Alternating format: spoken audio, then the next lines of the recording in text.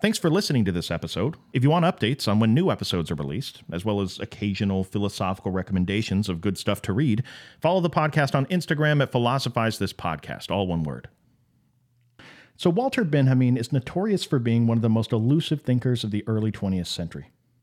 His work is a combination of influences so varied, it's almost funny. It's a mix of ideas so seemingly disconnected, the act of connecting them is almost as impressive as the ideas themselves. He'll go from Kant, then over to Marx, then back to 19th century German literary criticism, then over to Jewish mysticism. He'll go all over the world. And needless to say, what results from all this is a very interesting critique of 20th century culture. The man's work is often referred to as difficult. Sometimes people go so far as to say it's downright incomprehensible. This is no doubt part of the reason why there's such a lack of representation of his work in the world, which is part of the reason why I wanted to cover him here today. Sometimes when reading Benjamin, he can say things that on the surface seem to be completely irrational or completely counterintuitive. But I think the biggest barrier in trying to understand what he's saying is, in a weird way, understanding what he's trying to say.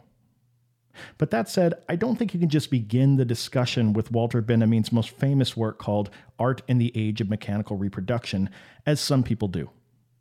And I don't think you can just cannonball into talking about his critique of modernity, as some people have in the past.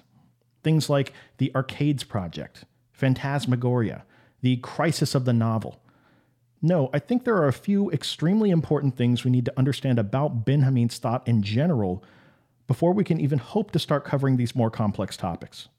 And I want to start today, in true Benjamin fashion, by the way, by talking about something that's going to at first seem completely random, but will ultimately end up being a piece of a larger critique that will excavate over the course of this series. And that is by looking at one of his early essays called The Task of the Translator. So the title of the essay is actually really good if you wanted to describe what the essay is all about. When somebody is translating something from one language into another, what exactly is the job of that translator? What is the task of the translator? Now, at first, this may seem to some like a pretty strange question to ask.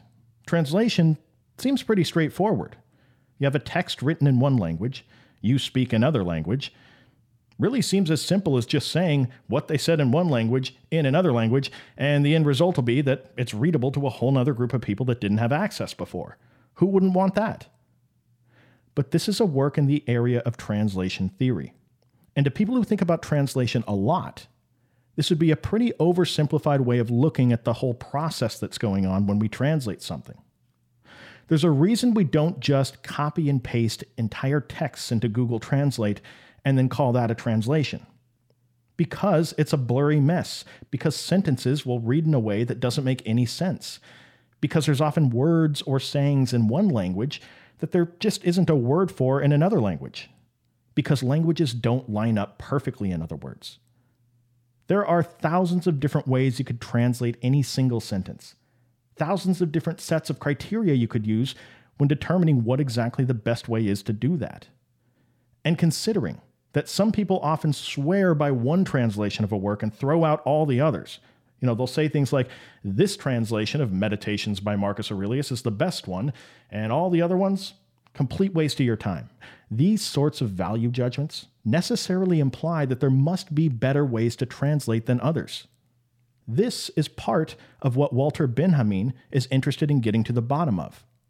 And if you wanted to find out what the best way to translate something is, seems like a pretty good place to start would be to consider what the task of the translator is at all. Benjamin writes about a couple different answers to this that are extremely common, that he thinks are completely incorrect. The first one is that the task of the translator is to make the translation as accessible as possible for the reader in the new language. That when choosing between the thousands of ways you could translate a sentence, your job is to choose the one that expresses what is being said in the way that most easily allows people to get a hold of it on the other side. Walter Benjamin thinks this is wrong, and he begins making his case by underscoring the fact that if we want to find the task of the translator, we have to remember that the translator is always doing their job while interacting with what is ultimately a piece of artwork. When you are translating a book of poetry, you are ultimately translating a work of art.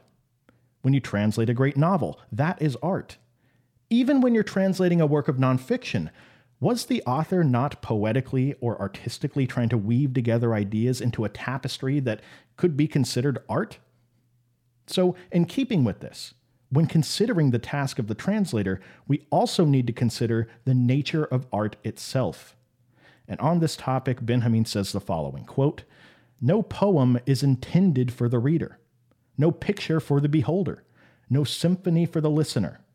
In appreciation for a work of art or art form, consideration of the receiver never proves fruitful." End quote. Now, if this seems like a weird thing to say because of our unique position in 2021, give Benjamin some time here. He's making a point about the way art has typically been done historically. And what he's getting at is that we don't necessarily create works of art with the audience in mind.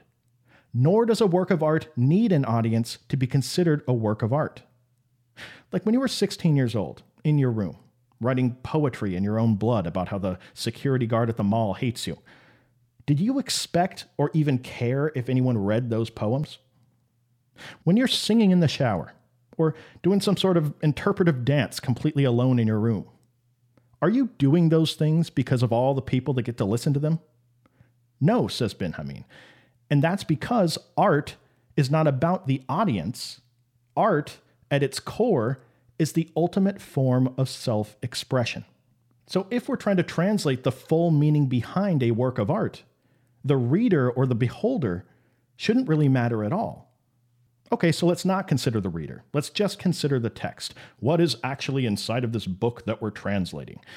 In other words, the task of the translator is to engage in this purely technical exercise of taking the contents of one thing and dumping it over into another language as perfectly as possible. But Benjamin would ask, is this really all that translators are doing? Take this as an example. Tchaikovsky's 1812 Overture. Song about the War of 1812. Powerful song, powerful. Now imagine I take the sheet music, sit at home with an orchestra full of instruments all by myself. With enough time, playing all the notes exactly as they're written on the page, I might be able to produce a recording of the 1812 Overture that is indistinguishable from the recording I'm trying to emulate. But have I recreated the extent of the meaning behind this work of art?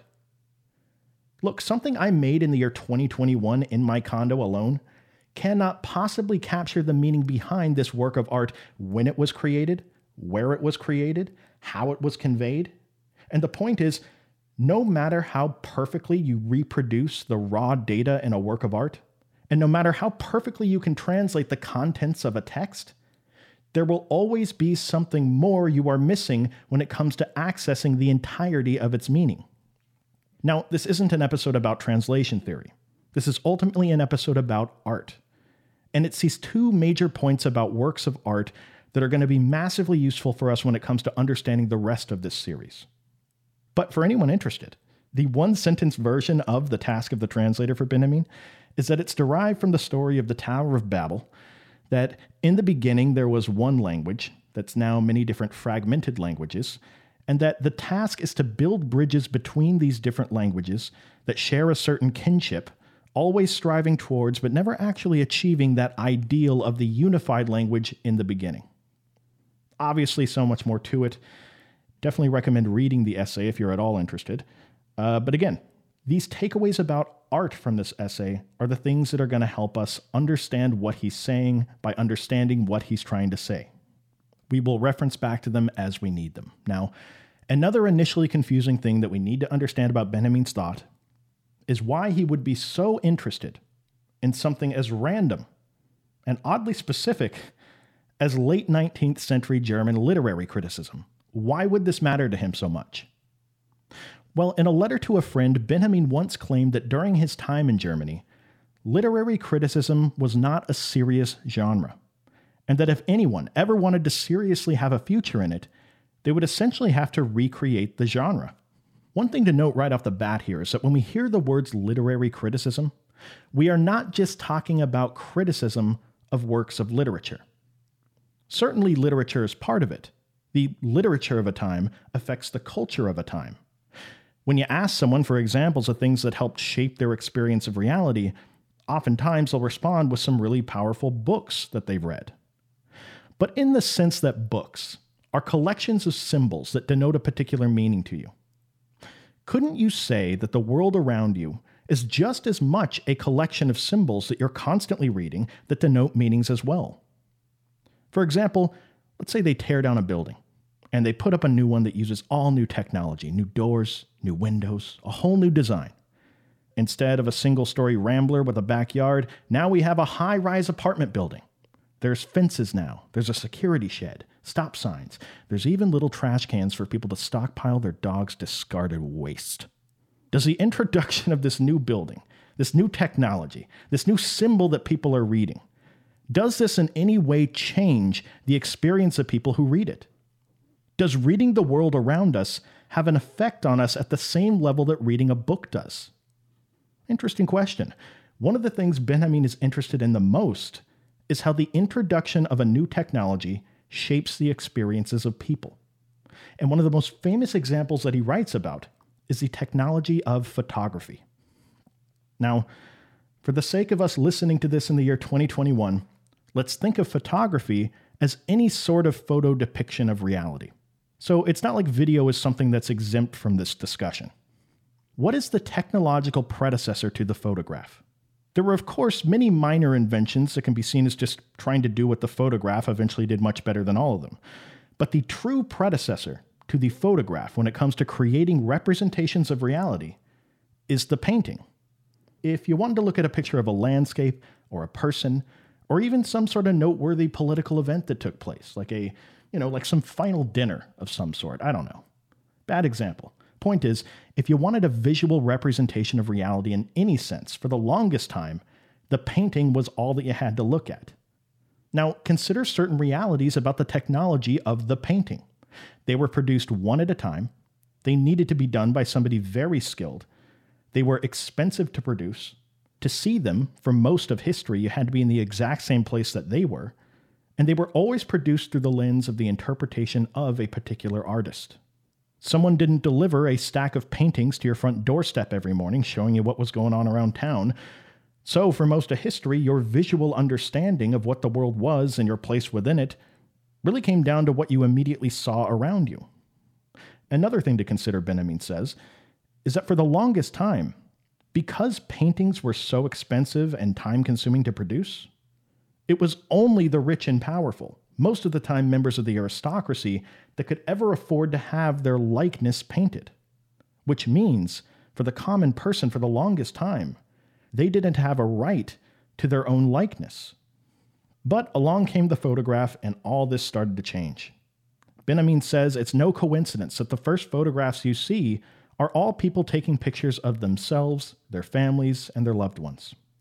But it should be said, as we all know, there is a big difference between being face-to-face looking at someone and seeing a picture of them. There's some degree of loss that occurs in the picture.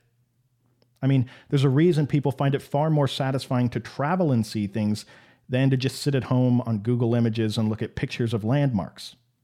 Once again, there's some degree of loss there. Well, what exactly are we losing? Benjamin says that a good place to start looking is to consider the fact that as these people, who were among the first to ever gaze into a camera lens to record their likeness, wonder if any of them ever noticed that the camera wasn't gazing back at them. What did he mean by that? Remember back in Task of the Translator, when we were talking about how the raw contents of a piece of artwork are not tantamount to the entire meaning of that piece of artwork. In the example, I recreated the 1812 Overture. And no matter how perfectly I photographed that work by Tchaikovsky, there would always be something missing between what we could call my photo depiction and the original work. Think of the difference between being in person, witnessing, and experiencing the one and only Mona Lisa, and merely seeing a picture of it. We recognize something has been lost in the photograph. Benjamin would say that what we're noticing is missing is what he calls the aura of a moment or a piece of artwork. He describes the concept of the aura here, quote, "A strange weave of space and time, the unique appearance or semblance of distance, no matter how close it may be. While it rests on a summer's noon to trace a range of mountains on the horizon, or a branch that throws its shadow on the observer, until the moment or the hour become part of their appearance. This is what it means to breathe the aura of those mountains or that branch." End quote. So I'm not sure if anyone feels the same way. Hopefully I don't sound like a crazy person here, but I'm kind of a fan of the moon, as a celebrity in my life. That's my celebrity. Like, have you ever looked up at the moon one night and it's one of those nights where it almost doesn't even look real? Like you could reach out and touch it almost. In my opinion, that can be one of the most beautiful things that you could possibly see out there. And I'm not exaggerating when I say there have been at least 10 times in my life I've been looking up at one of those moons and I pull out my phone, I'm all excited, I take a picture and I go down to send it to all my friends that I don't have, and I look at it, and I'm glad I don't have friends because it just looks like a tennis ball floating in the sky. This is what Benjamin's getting at. There is no picture out there that could possibly capture the aesthetic experience of being present with that moon, in that moment in space and time. As Benjamin's describing with both the mountains and the branch in that passage, there is an immediacy to my experience of the moon because we are subject and object coexisting at a particular moment in space and time together. But on the other hand, there is a distance between subject and object, and it's this distance that allows for the aesthetic experience that's not possible on the camera on my phone. What's true of my experience of the moon is true of works of art all throughout history, and this is something Benjamin calls the aura of a work of art. This is why it feels so different to see a picture of the Mona Lisa as opposed to flying to Paris and seeing the one and only Mona Lisa. And this one and only quality has been important for experiencing art in the past. This unique experience that someone can only have if both the subject and object are existing at the same moment and same place. But it should be said, as a technological intervention into the experience of people, this is exactly what the photograph allows us not to need anymore. The whole selling point of the photograph is that we can visually capture reality and it can exist outside of space and time. If the aura of a moment or a piece of artwork requires that distance to allow for the space needed to reflect on it aesthetically, then Benjamin would say we have to consider the fact that the key function of the photograph or the video is to reduce that distance. Benjamin would say that during his time, the world is entering into an age where visual representations of reality aren't limited to how many paintings you can produce. Basically, anyone with functioning hands can point a camera, take a picture of something, and then mass distribute it to everyone. Yes, this decreases that distance. Yes, it demystifies reality. People can take as many pictures as they want. But in the same way you'd rather travel than see pictures of landmarks, this demystified reality comes with a degree of loss. Yeah, you don't got to fly all over the world anymore if you want to see the Mona Lisa, but with every silver lining comes a cloud. And the cloud here, to Walter Benjamin, is the destruction of the aesthetic experience of the past. Remember when we talked about German literary criticism, and how he's interested in figuring out how technology that's introduced into people's lives changes people's senses and experiences of the world? Well, we are living in an age where the technology that has been introduced has made practically everything about our lives mass reproducible. This is why he's concerned with the, quote, dead genre of literary criticism in Germany, because he actually thinks that technology has changed the experience of people so much that the critical tools that were used in the 19th century to analyze culture in the world were so outdated that they didn't even work anymore. We have technologied our way into a place where we lack the tools necessary to even critique the world around us. It'd be like trying to take a mortar and pestle and using it to grind up steel. The tools from a former era don't work with our current technology and experience. We needed a new set of tools. In his words, someone needed to recreate the genre. And as we'll see throughout the series, doing this will become a pretty considerable piece of his work. So when taking a picture, people gaze into the camera, but the camera doesn't return their gaze, meaning there is not a subject and object coexisting in a moment of space and time, meaning that the photograph, reducing that distance we talked about, demystifying reality, leads to the decline of the aura. Benjamin writes about it here, quote, "The peeling away of the object's shell, the destruction of the aura, is the signature of a perception whose sense of the sameness of things has grown to the point where even the singular, the unique, is divested of its uniqueness by means of its reproduction." End quote. Once again, there's a difference between flying to Paris and seeing the one and only Mona Lisa and seeing a picture of the Mona Lisa that's been mass-produced by technology. Just as there's a difference between looking up and witnessing the moon and seeing the tennis ball in the sky on your phone. Not only the photograph, but the technology introduced during the age of the mechanical reproduction of things has, as Walter Benjamin beautifully puts, divested the uniqueness of things. What is happening is we are destroying the aura of ourselves, the world, and works of art. More importantly, though, we are changing the very definition of what a work of art is at all. Task of the translator. See, we no longer need to care about mass-producing merely the contents or the raw data of a work of art. The destruction of the aura makes it so that now there's not even anything missing if something's mass-produced, distributed, and commodified. We have changed the aesthetic experience altogether. We no longer need to care about creating art for the sake of the consumer on the other side. Now we can make Marvel movies, because art is no longer the ultimate form of self-expression. See, I willfully sacrifice my own unique self in this era of reproducibility. Let me explain that further, actually. See, whenever we take a selfie, we are essentially turning ourselves into a picture of the Mona Lisa rather than the real thing.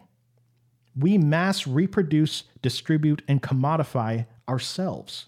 We divest ourselves of our own uniqueness and instead make our likeness into one of an infinite number of copies. Tell me, if the intervention of a technology like a building can change the experience of people and the way they see themselves, what might something like this do?